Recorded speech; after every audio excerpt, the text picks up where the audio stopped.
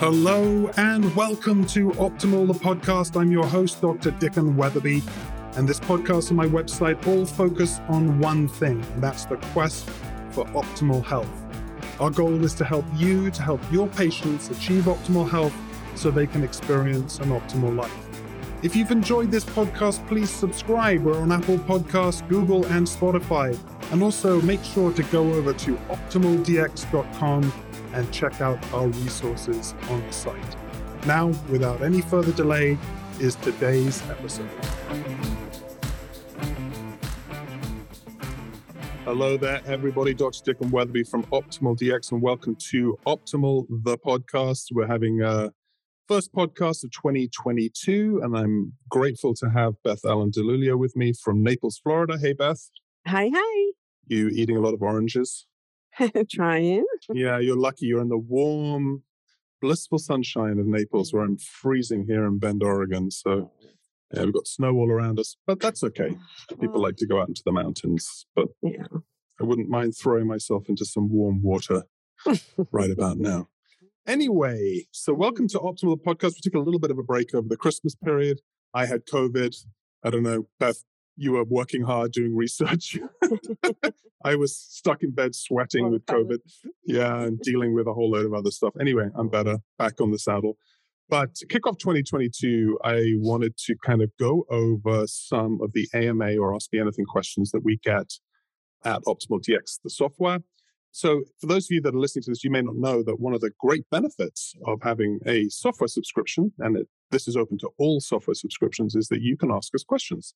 You post a question on Optimal DX. Our users can vote up and down whether they want to hear or whether they want to get an answer to these questions. And Beth does a phenomenal job of diving into the research and writing short articles explaining the research behind the answers to the questions.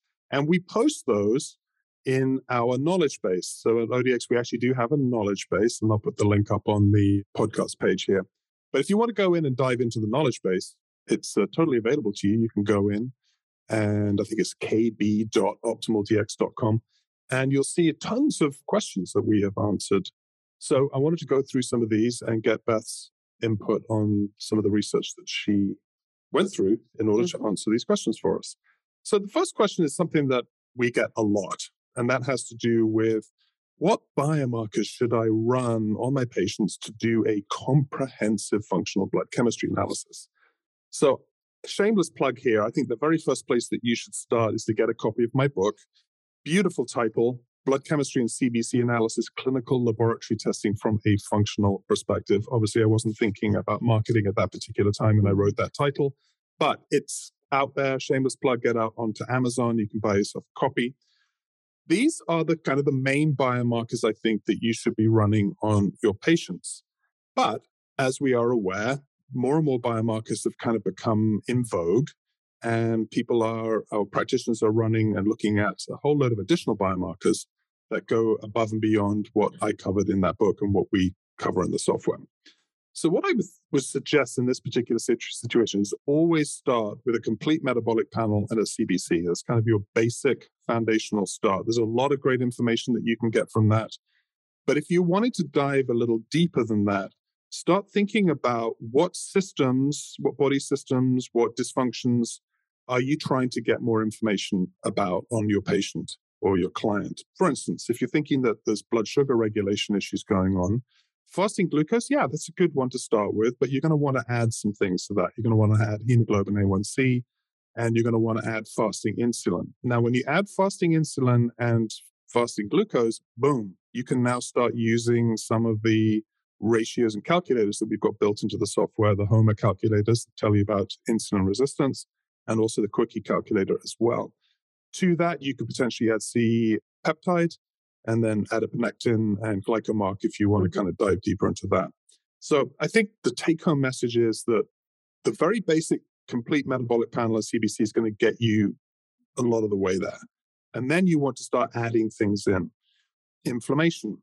You're going to want to start adding in C-reactive protein. And we'll cover that in a minute because we've got a question on that too. So C-reactive protein would be really good. You want to start adding homocysteine and fibrinogen, some of these acute phase reactants that tell you about cardiovascular health and also inflammatory processes. You might want to start adding in some hormone biomarkers. You might want to add iron biomarkers. That's a very classic one because people typically look at CBCs. Most medical doctors look at CBCs. They say, oh, the MCV is low, the MCHC is low. We've got low red blood cell count, low hematocrit, low hemoglobin. We've got an iron deficiency anemia.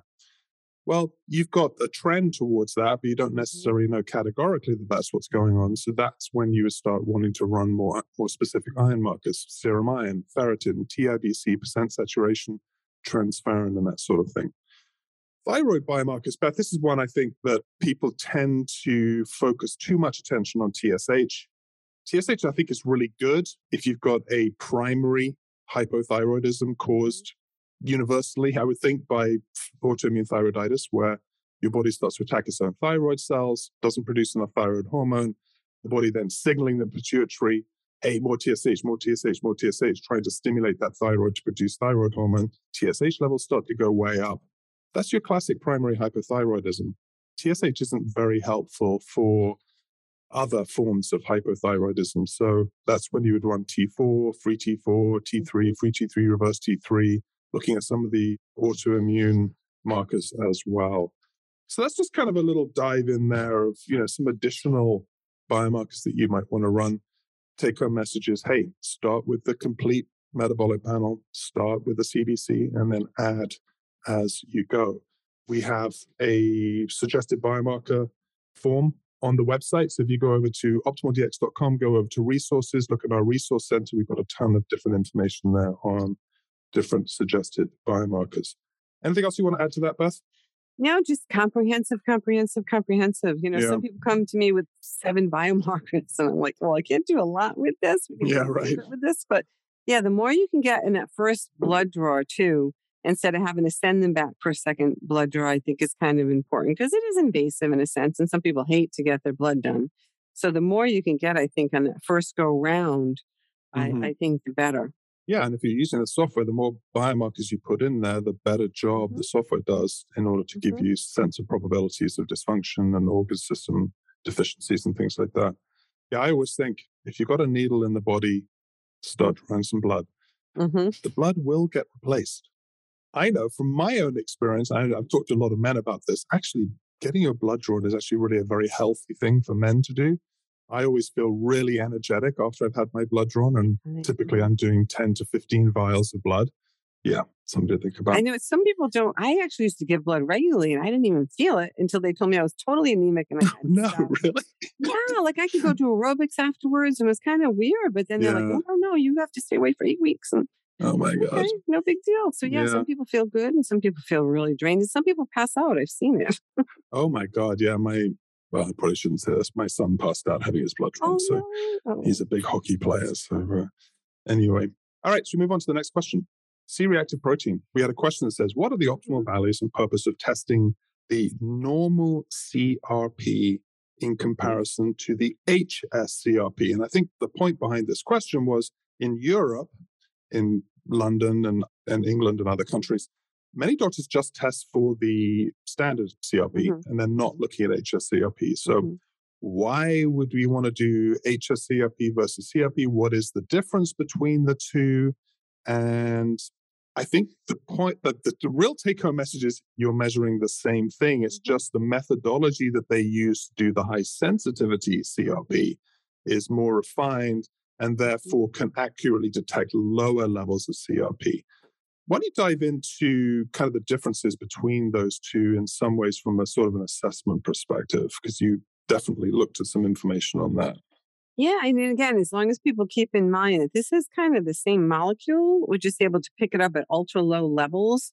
And those low levels now they're finding are still associated with atherosclerosis and cardiovascular risk.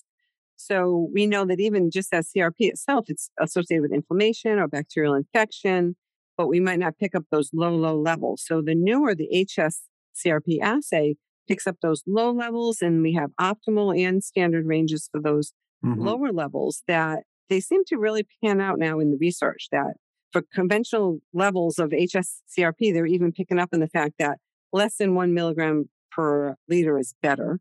And they go through a range where they say, all right, maybe 3 is okay, but really not ideal and you're at higher risk. Mhm. And then in the middle of the range, 1.1 to 3 is the average relative cardiovascular risk. So that's the standard ranges. Right. So our optimal range is like, well, we're a little bit tighter than that. Females definitely should be below 1, and males should only go up to 0.55 milligrams per liter. So the research has shown us the hsCRP significantly correlated with the severity of atherosclerosis, which is good because sometimes you can pick up subclinical atherosclerosis. People don't know they have it. They don't even know they're at risk, but you might find that they're at risk with this hsCRP. So those with the atherosclerosis had a mean hsCRP of about 0.87. So it was below 1. And those with atherosclerosis had higher levels of about 1.46. So the research is panning out to say, you know what, less than 1 is better, even though the standard ranges give that kind of tiered effect that, oh, if you're 1 to 3, you're kind of okay.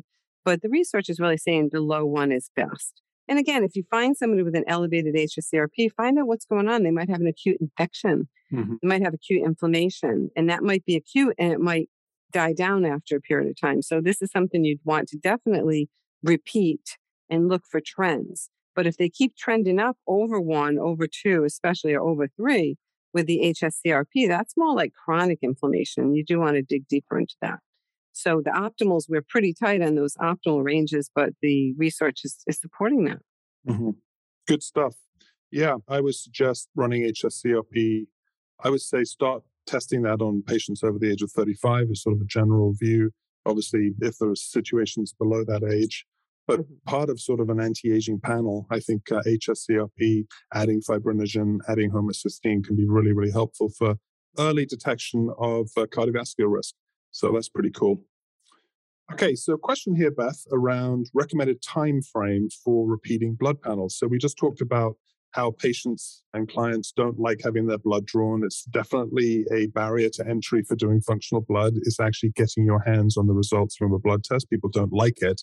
So asking someone to repeat a test is oftentimes quite hard. Wow, you're asking me to repeat that thing so soon. So I think it's important to have sort of a general guideline around when you want to retest. So the frequency of ordering blood work, I think, should depend on the condition of the individual and also what it is that you're trying to work on. If you've done a blood test and you're combining the information that you got, let's say from the software or even from your own analysis, and you're including other laboratory testing to sort of reinforce your diagnostic criteria, and then you're basing a treatment plan off of that, you're going to want to see that the biomarkers and other tests that you've run, you want to see that you're moving in the right direction. So the question then becomes, how soon do we expect to see change? And I don't know about you, I would oftentimes recommend a 3-month window. It gives the body enough time over 3 months to really work on the protocols that we were recommending to the patient. And then retest at that time. And we would potentially retest quite a few biomarkers. We would have them redo the questionnaires that we were looking at, trying to see whether or not there's improvement and change. You want to see them moving in the right direction. We're looking at trend analysis, right? So chronic disease, what do you think? 2 to 3 month window, probably. If someone's had a condition for a long period of time, 2 to 3 month window. Yeah, if you're monitoring something, especially if you're monitoring something acute that's chronic disease or something acute that you want to take a look at if they're willing, every 2 to 3 months, or where the red blood cells are involved, every 3 to 6 months. If you can do it every that 3-month mark, that is ideal if they're willing because of the turnover of the red blood cells. And same with albumin, 21 days, with albumin. So it and depends hemoglobin on A1C at that time too, right? Because that's you measuring. Red blood cell based. So again, depends on what you're looking at. If they're really stable and they become stable, it might be okay to just do it annually. If you get somebody kind of straightened out and on the right path and they're trending in the right direction and maintaining optimal ranges, then just an annual blood draw might do the trick as long as they stay with the plan, the treatment plan that you've arranged for them, or lifestyle changes or what have you. Because we've gotten people into optimal range and then they go off for the summers to the north and then come back and everything has changed. They go right back to kind of what they were at baseline. So it's important to remind people that this plan is working and you can look at the trends and they're doing better. But if you go off the plan, there's a good chance that these things can go revert back to being out of optimal. I think the take-home point here is very much dependent on what it is that you're wanting to see from your patient. If it's a chronic disease monitoring, 2 to 3 month window is really good. If you're looking at monitoring something like an anemia or albumin or other red blood cell related conditions, you're going to want to give the body a time to replace those red blood cells. That's that 120-day window. Also, for some people, a 6-month cycle can be really good. And then for that annual maintenance, something I can't stress more highly is if you've got a database of patients, you're going to have a whole load of patients that are in what we call condition care. And at some point, those patients are going to transition from condition care into maintenance care.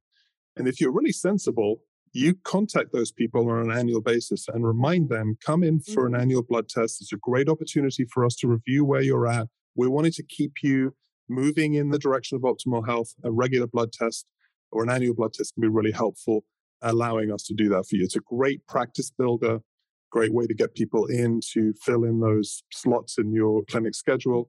So yeah, when someone is stable, healthy, maybe in that maintenance stage with you, annual monitoring will probably be I'd say good. at least annual, because I've talked to people, I haven't had blood work in 6 years. I'm like, are you kidding me? Are you kidding me? Yeah, exactly.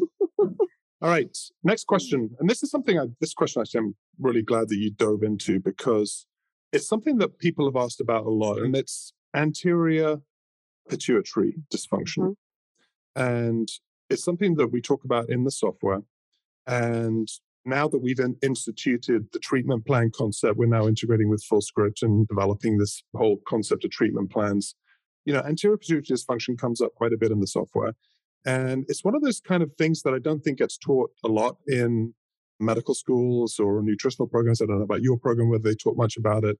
But in my training, my blood chemistry training, I definitely cover anterior pituitary dysfunction from the thyroid perspective. And that's, I guess, probably where these questions are coming from. So the question was, what are some of the ways to support anterior pituitary dysfunction?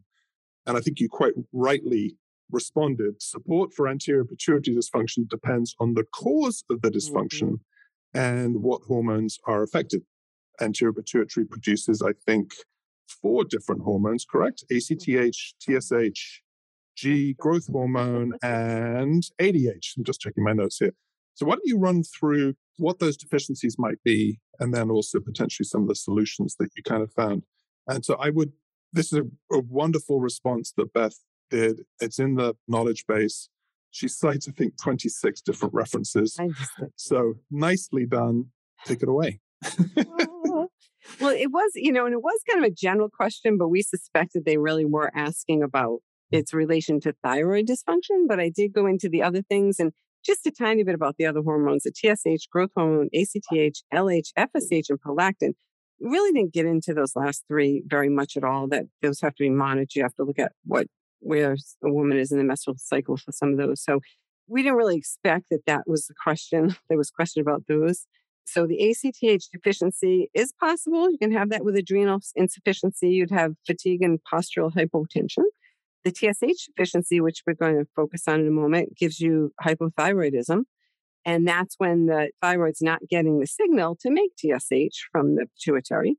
Gonadotropin deficiency, hypogonadism. We did a whole large white paper and a number of blogs on that. GH, growth hormone deficiency, really not that common. In children, you're going to see their short stature and difficulty thriving or failure to thrive. Adults, it's usually asymptomatic and they might feel fatigued and weak, but really not that common. And then ADH deficiency, hypernatremia, polyuria, and diluted urine, that's diabetes insipidus. And not quite as common either as thyroid deficiency. So thyroid function hypopituitarism. So when you have a disruption in TSH metabolism and thyroid function, that's when you can look at your blood chemistry biomarkers and confirm the pattern. If it's secondary hypothyroidism and it's because of the pituitary, right? So that's central hypothyroidism, that's when the TSH might be low or even low normal, but free and total T3 and T4 will be low. And that's why we talked about the TSH alone isn't going to tell you about secondary or central hypothyroidism. So you could have this low normal TSH. Oh, that's okay. But you're not getting a look at their free and total T3 and T4. Right, so it's super important. Yeah, why not? At least throw free T3 and free T4 into that first blood drawer, and then you could follow up more if you needed to. But to see that TSH low normal or normal and a low T3, T4, you know something is going on.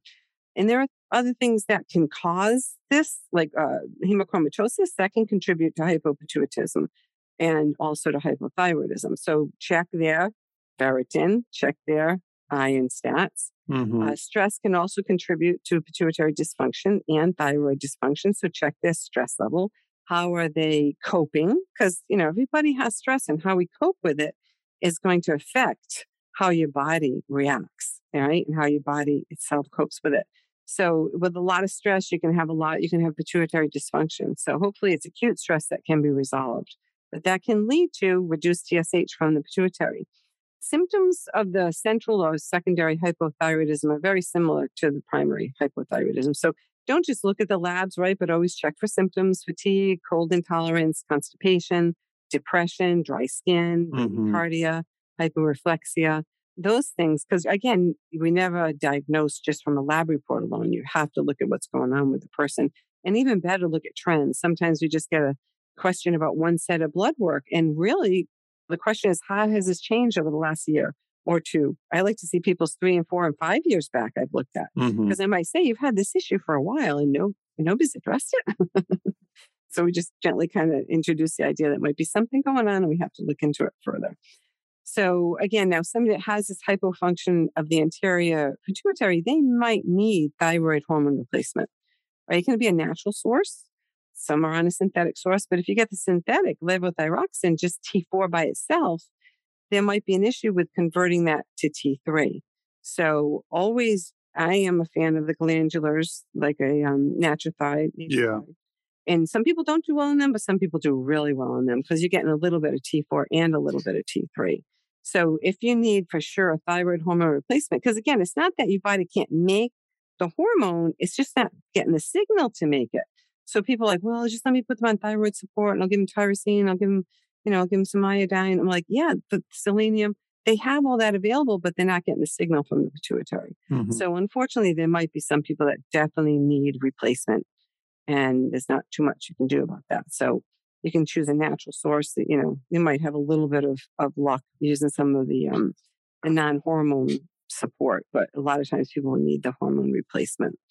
So there's some things, again, if someone's just going to get T4, you always have to check for T3 and free T3, because you can't assume that's going to get sufficiently converted to the active or the free T3 hormone that's going to do its job in the body. So those are things to remember. What is the cause? Are there some causes that might be transient? Are there causes that might be treatable, like hemochromatosis or stress? And then if it's a for sure anterior pituitary problem and they have secondary hypothyroidism, they might need replacement. And that could be porcine thyroid extracts, or it depends on the product of choice, but they might need replacement, unfortunately, not just support. And there's definitely, I think, there are certain situations where it's not really thyroid. It's not a thyroid issue. It actually is a pituitary dysfunction. It's something that Datis Karazian, I'm sure you've read his book. What's it called? Why do I still have symptoms? Why do I still have thyroid symptoms by lab tests are normal? Yeah, it's a great book, by the way. I refer to it all the time. But he has a distinct pattern, obviously, the same one that we're looking at, which is secondary, which is that low TSH and also having low output of thyroid hormone. He talks a little bit about in pregnancy, the stress of pregnancy can somehow trigger anterior pituitary issues. It's only the beginning. Yeah. And then also just chronic stress. Now, we all know that everyone is under chronic stress. In fact, little plug, I think our next podcast is going to be about stress. So maybe Beth Ellen will dig up some stuff around the pituitary and stress. I know that there are some companies that specialize in glandular extracts that are not necessarily hormone glandulars, like, porcine, but they have like anterior pituitary glandulars. Biotics Research, I think, has one. Cytozyme AD, I think is what it's called. Standard Process, I believe. So there's definitely room for those types of glandulars. But yeah, I think the most important thing is getting to the root cause. All right, shifting gears, and this is kind of an interesting question. Again, we get a lot of these questions from people that I think are sort of almost pointing us to want to answer their clinical questions about individual patients. So we've got to be really careful that, this is just general advice that we're giving you. We are not doing your job for you. So this was around hemoglobin A1C and fasting glucose. So There are going to be potentially situations where you're looking and you see a patient has a low hemoglobin A1C. In this particular case, it was 4.3%, which is relatively low, yet have an elevated fasting glucose of 105. So the question is, you're like, why is that happening? Well, the time period in which you're looking at something is very different. With hemoglobin A1C, you're looking at 120-day red blood cell saturation with glycosylated or glycated hemoglobin. So it's like, how much exposure do those red blood cells have to sugars over a 120-day period? And that's kind of what we're measuring. Yet fasting glucose, I think, is more of a short-term window into glucose regulation and glucose control. So I think it is entirely possible that over 120 days, someone might have quite well-controlled glucose levels. And then for whatever reason, it could be stress, it could be diet, it could be, that they just exercise or whatever it could be, that they have that high glucose around the time of testing. And we check too if they did fast before the test, because some people don't, or they forget, or it doesn't even say sometimes on the blood work. So always have a history of this. Is it 105? It's been 105 for 6 months or a year or 2 years. Maybe then you have an issue. But is it a one-time thing? Did they really fast? Are they stressed? Did they have an infection? Is it a one-time thing? I think is important to ask. So the other thing too, and I don't know if you've ever seen this before, but you can sometimes get rebound elevated fasting glucose based on cortisol outputs. So let's say you had your fasting glucose done at 10 or 11 o'clock and you have fasted all morning. You can actually get an elevated glucose from the body's natural response to kind of try and keep your blood sugar levels propped up, and then cortisol levels start to go up. I've actually done that myself when I was doing more sort of the intermittent fasting. The early days of intermittent fasting, I was testing my blood glucose first thing in the morning, and then I was testing it around 11 o'clock before I broke the fast. And it was amazing. First thing in the morning, my glucose levels around 81, 82. And then on certain occasions around 11 o'clock, it was like 96. I was like, what the heck is going on? So I started doing some research into it. And sure enough, you get this rebound elevated glucose because of cortisol stress. The body's just going, hey, we need to get that glucose levels up. Even diabetics, we had to counsel them, because if they didn't eat enough at night, then in the middle of the night, they'd have a low blood glucose. They didn't realize it, especially on insulin. They didn't realize it. The body's stress response kicks in, kicks up their blood glucose, and they wake up with a super high fasting glucose samadhi effect.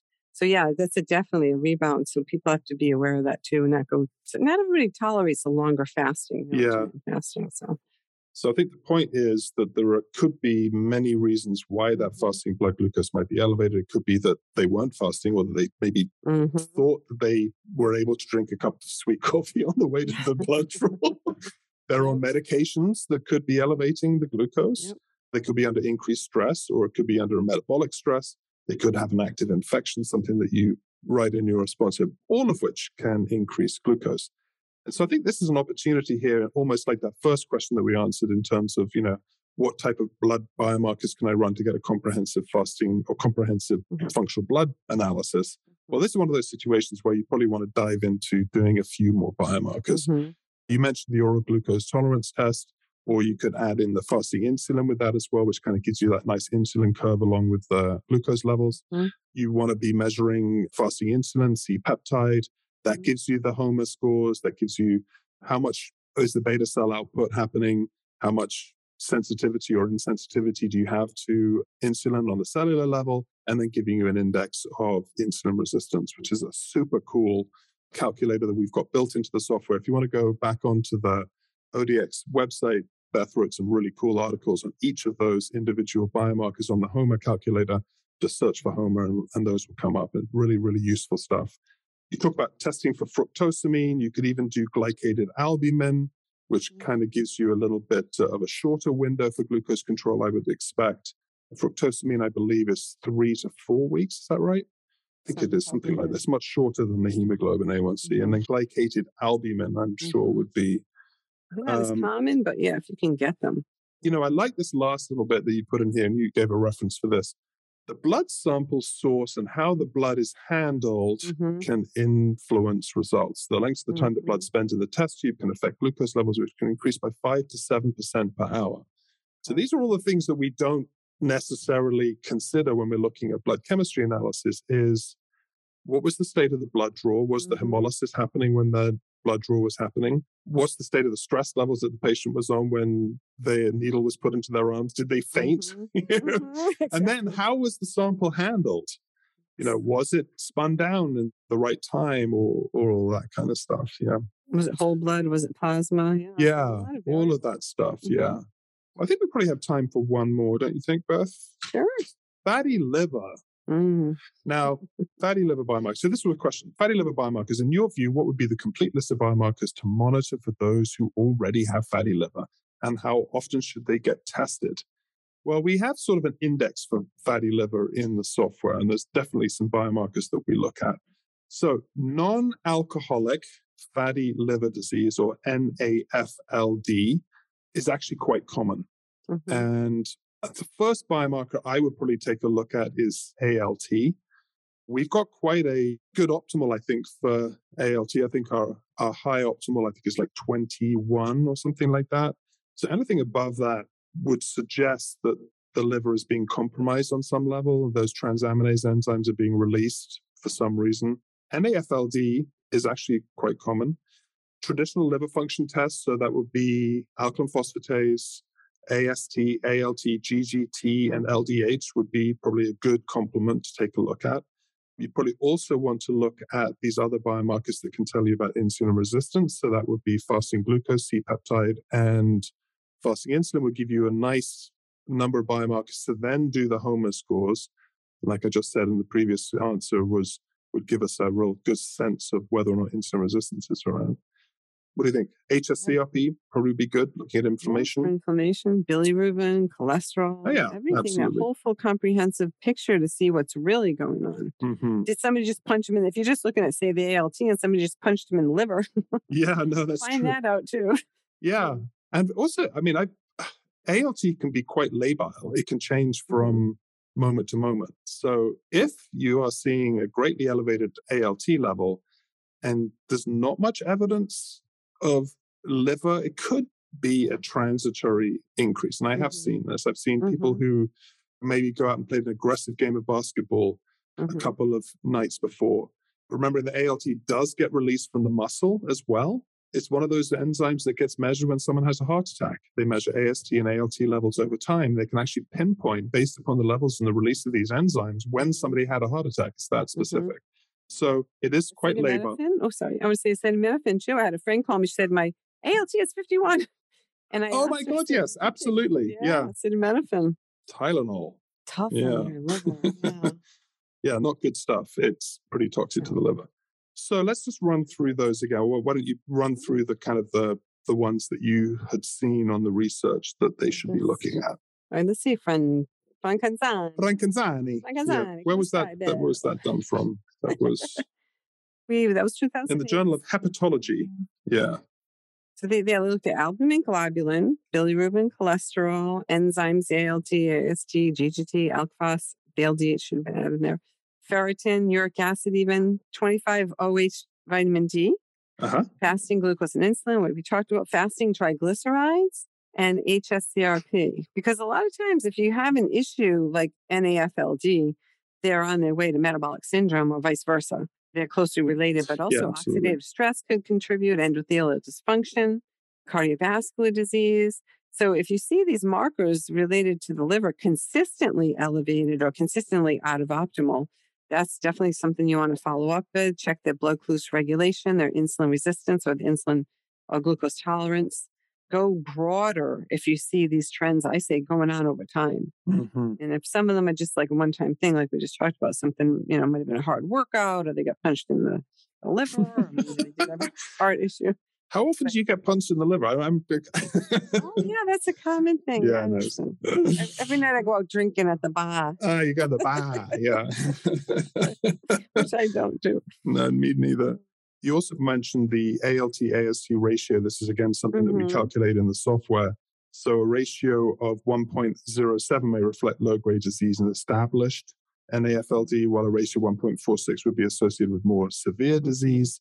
If you want to know more about these ratios, again, go over to the blog, search for ALT, AST. There's some great research articles that have been written about this as well. Again, coming back to how often one monitors biomarkers, You recommended monitoring every 6 months, looking for signs of improvement, especially for markers of liver function. Those blood sugar regulation markers, looking for improvements in insulin resistance and inflammation and oxidative stress. Let's end here, Beth, with it's all very well to be diagnosing and assessing and then monitoring and following up.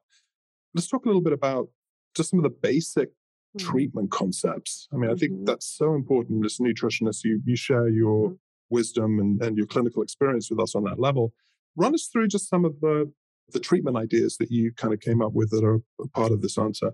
Yeah, and again, supported by research. And some of these are the basics, like a really balanced plant-based diet. I'm a fan of the Mediterranean diet. We talked a little bit about sustainable Mediterranean diet. I think that should be incorporated into our treatment plans and into our diets and our habits and things like that. So we want a sustainable Mediterranean diet so that we can stretch out our resources for every human on the planet.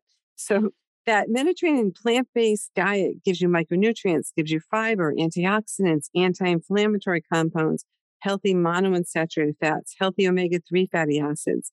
And a really healthy version would restrict animal protein, especially any processed meats. Restrict the saturated fats, especially from animal-based products. When I say saturated fats are not so good, that's usually from animal-based products, not plant-based saturated. Trans fat, really, really nasty. You want to eliminate that as much as you can. Eliminate excess sugar. And that occasional dessert, I always tell people that's fine, but don't have excess sugar every single day. Processed foods you want to really minimize because you lose so many nutrients and they're not all put back when you have highly processed food. So sometimes you're missing out on so many nutrients when your diet is highly processed. So these are really basic whole foods, plant-based foods, go organic when you can. Because toxins, too, are very tough on your liver. Your liver has to try to detoxify pesticides and all these other toxins that we come across. So that can really be tough on the liver if you have a lot of exposure. Or if you're losing weight. When people lose weight, again, all those stored toxins, they get released into the bloodstream, go back through the liver, trying to get them processed. So that's really tough on the liver as well. So go organic when you can, plant-based diet, restricted in animal-based foods, but I'm okay. I'm a fan of, small amounts of animal-based foods. That's a whole nother story if we talk about the animal and how they're treated. But, so that basic healthy diet, being, I think, grateful, sit down, take a deep breath before your meal, be a bit thankful. And that sense of gratitude sometimes actually can be a healthy thing in and of itself. So putting it all together, I think, is really important. And then not just focusing on this person has NAFLD, we're going to do this for them, but instead adopt this healthy lifestyle and watch how some of these chronic conditions improve, including type 2 diabetes, right? Obesity, high blood pressure, all these things improve with a really healthy diet and a really healthy lifestyle. So I think that's the take-home message. This could be good for everybody, pretty much. Yeah, I agree. Love it. Oh, thank you so much. Well, we covered, I think, 5 or 6 questions. So if you are interested in looking at some other answers, you could go to KB, K as in kryptonite, B as in boy, .optimaldx.com, KB standing for knowledge base. And you can look at clinical questions, biomarker questions, software questions, anything like that. Another thing, shameless plug, please go over to our blog. We write really cool, in-depth, research-based articles. We have a research blog and we have a regular blog. You can subscribe to both and then you'll get regular updates when we post. There's some really neat articles on there. Like I said, Beth Ellen does a phenomenal job with her research, and we try and make these as clinically relevant as possible. It's not just about the research. It's about how do we apply this in your practice. If you are at all interested in our AMA program, it's part of our ODX subscriptions. Come on over, check out our software. There's a 30-day free trial. We are building a whole treatment plan builder. We're starting off with our full script integration, our phase 2 release of treatment plans based upon a whole myriad of different products sources other than, we love FullScript, obviously, but there are people outside of the US and Canada that don't use FullScript. We are going to be building a really phenomenal treatment builder, and Beth's going to be working with us. We're going to be slowly adding in diet, lifestyle, and movement. So I'm really excited for 2022. It's going to be really a great opportunity to become part of the ODX family. What else have we got going on? Yeah, my training, FBCA Mastery Training Program. If you're at all interested in diving deep into functional blood chemistry, come on over to the website, check out our training link, and join me in the training. It's really, really fun. Beth, give us a little heads up on stress. You've been working on this deep white paper on stress, and we'll be covering some of it for our next podcast.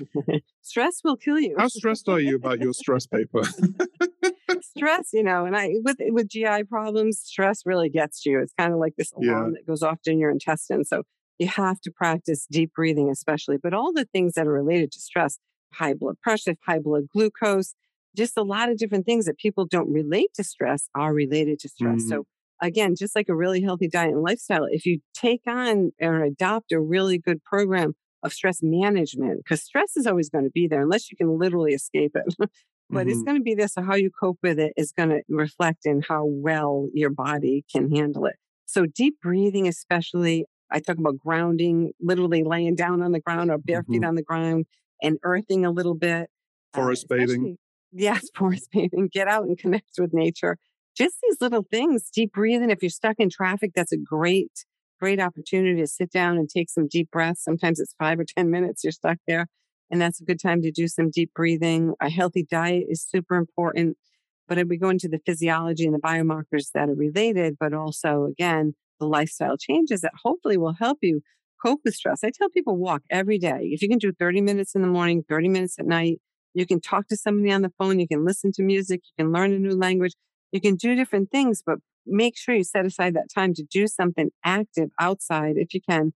And that's a real stress reliever too, unless the person you're talking to is stressful. And you got to choose the right person. Yeah, you got to choose the right person to talk to. Yeah, but managing stress is key. And then watch those biomarkers improve. Perfect. Well, we're going to be covering probably the optimal takeaways for a lot of this work in our next podcast. We might answer a few more questions. I hope you found this helpful. Let us know. And yeah, we look forward to seeing you next time. Again, if you're interested in our work, optimaldx.com/blog is a great way to follow the work that we do.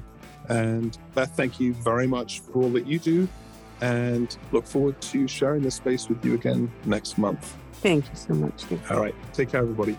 Bye-bye.